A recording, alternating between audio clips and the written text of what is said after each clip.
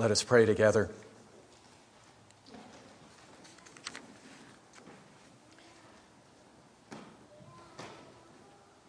Dear God, your scriptures tell us that you are the one in whom we live and move and have our being. How we long for a deeper awareness and experience of this reality. And so in this season of Lent, we open ourselves to you and ask that you would bring each one of us more fully home to yourself. And we pray this in Christ's name. Amen.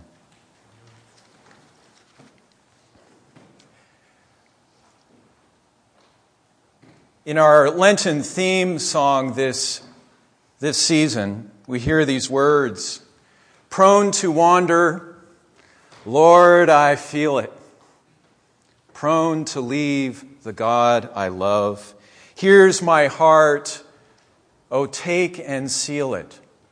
Seal it for thy courts above. As a young adult returning to faith and to God after a very long absence, I remember singing those words. I think I was singing them actually in our teaching unit in China and feeling like they were mine. Isn't that the gift of a great hymn? Is you feel like someone is just speaking for you. Expressing both my sense of wandering and the joy of finally coming home to God. And I felt the very same way about that time, singing Amazing Grace, about the grace that saved a wretch like me. And how I rejoiced when I learned that in older English, a wretch does not mean a despicable person unworthy of God's love. Don't ever sing it thinking that. It means a wanderer. Someone who's lost their way. Someone who is in exile. Someone who is homeless. Our worship theme this Lent invites us to find our own life story in all the stories in Scripture of God's people wandering, sometimes because they're incredibly lost, and other times because they are being led, but always coming home to God in some fuller way. We see this pattern most clearly, perhaps, in Jesus' parable, the wonderful parable in Luke 15 that's coming up here in 2 weeks, about the two wandering sons. The two wandering sons. We all know the story of the younger prodigal son and how he wanders off to a far country and wastes his life on fast times and wild living. What a story it is. Sex and drugs and rock and roll. And then in that far land, he finally comes to himself, doesn't he? I love that word, or that line. He comes to himself. And then later on, what a homecoming he has. But in that story, it's also possible, we learn, to wander away even while we're still living very close to home. Like the older son. And to waste our lives on bitterness and resentment and joyless living. We often overlook that parable actually ends with the father going out to urge his older son to finally come in and to finally come home as well. Earlier today we heard the psalmist exclaim, One thing I asked of the Lord, and this I will seek after, to live in the house of the Lord all the days of my life. And later in verse 4, in that same verse, it becomes very clear that this house that he's talking about is the temple in Jerusalem, the holy place where all may go to commune and to connect with God. But a few years back, Henry Nouwen, the Dutch writer, helped me to see that this house of the Lord, to see this house of the Lord not only as a physical place in a faraway land, but as a relationship that is near and open to all of us wherever we may be. And how may we enter into the house of the Lord? Through prayer, through worship, through Scripture, through giving and receiving service, through gathering together in community. Nouwen says that our world is gripped by a mighty and profound homesickness. Homesick. Or if you've been reading Gregory Boyd, what's that German word? Come on, help me out. Sehnsucht. Remember?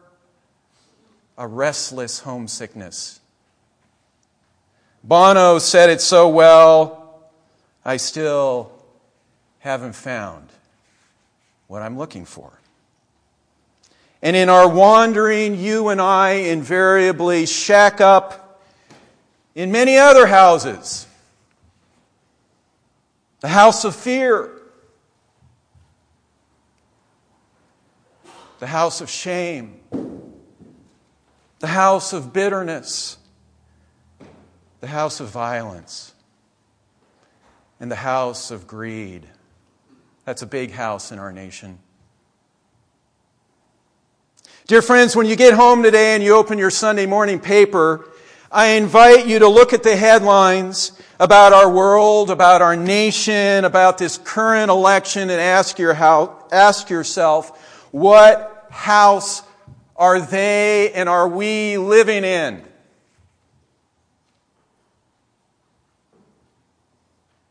Nouwen says that the most important question for every human being is, where are you living? Where are you living? Whose house? So let me ask us to ponder that question ourselves. Where have we been living lately? In some house of horrors? Or in the house of the Lord? God's house of forgiveness and grace and abundant living.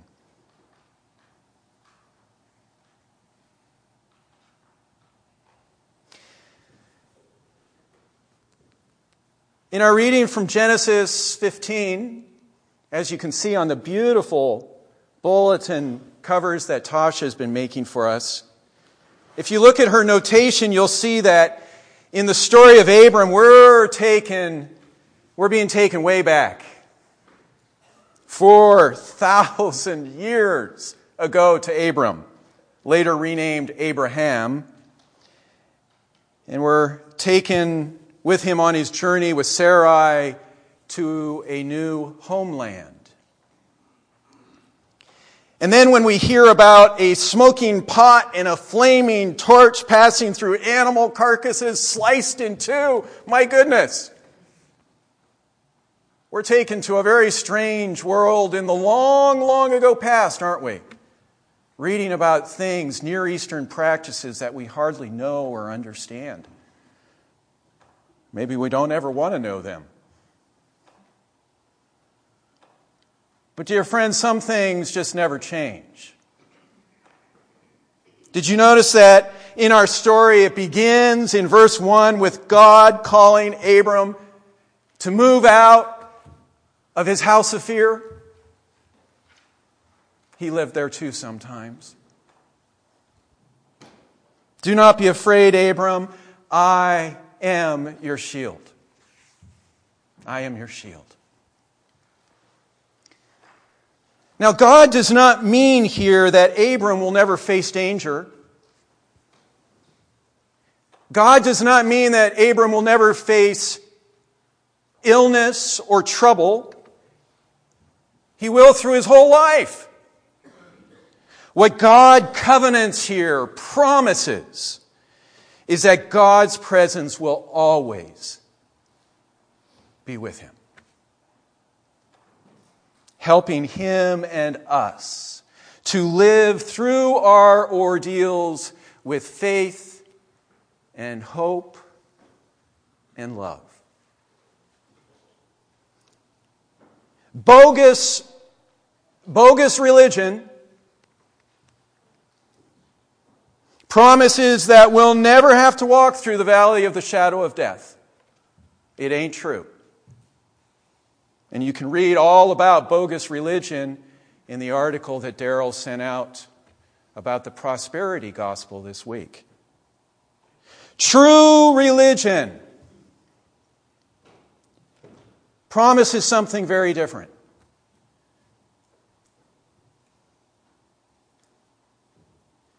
It promises that through many dangers, toils, and snares, I have already come. But grace has brought me safe thus far, and grace is going to bring me home. Or to quote Psalm 23, even when we walk through the valley of the shadow of death, we fear no evil because God is intimately with us, guiding and sustaining us. And because God is with us, no matter what life may throw at us, we experience goodness and mercy following us, trailing after us, nipping at our heels all the days of our lives. And we discover that dwelling in the house of the Lord is a reality that begins now, here, and extends out into eternity. While visiting an inmate in jail this past Friday, he told me this: I've discovered that I can live in God's house even here in prison. Even here in prison. I found myself remembering this week Jim Omstutz's sermon 3 weeks ago. It's been rippling in our conversations. Have you noticed that? Big impact. He shared how our city's housing first approach to homelessness seeks to provide folks with housing as quickly as possible, and then and only then to connect them with the services they need. Why? Why? Because often these folks find homelessness so traumatic that they are not able to have the energy they need to access services and to get the help they need to find a job until they have a roof over their head. At the winter shelter a couple weeks ago, I met a circle of 8 women for a time of scripture reading and prayer, and noticed how many of their prayer requests were for a home. Having a home is crucial to our human flourishing. Physically, emotionally, and spiritually. Down in that basement of the women's shelter, the scripture that I shared with him that night was the story of Jesus looking out over our city and saying, "Lancaster, Lancaster, how often have I desired to gather you in like a hen gathers her brood under her wings." Tell me, folks, is there a more tender and intimate image for God's love for us than in that passage? N.T. Wright, the English bishop and scholar, says that after a fire, farmers sometimes find a dead mother hen, blackened and scorched, with her live chicks still protected under her sheltering wings. In the same way, Jesus in our story now heads into the fire of Jerusalem and toward the cross. Did you notice in verse 35 in that story what Jesus says after he invites all of us to come under his wings? He says, "See, your house is left to you." The temple, the physical sanctuary, is being set aside, and Jesus is now offering himself to become our new home. In John 15, he makes this even more clear when he invites us to abide in him, to live in him, to dwell in him, to make him our home sweet home.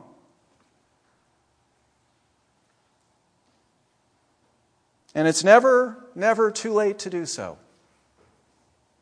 Next week, we'll be hearing our dear brother Richard Carney share about his spiritual homecoming 2 weeks shy of his 84th birthday. Praise God.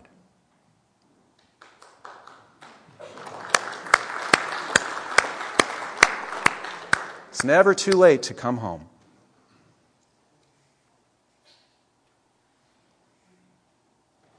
Let me close by asking again the crucial question we heard before. Friends, where are we living these days?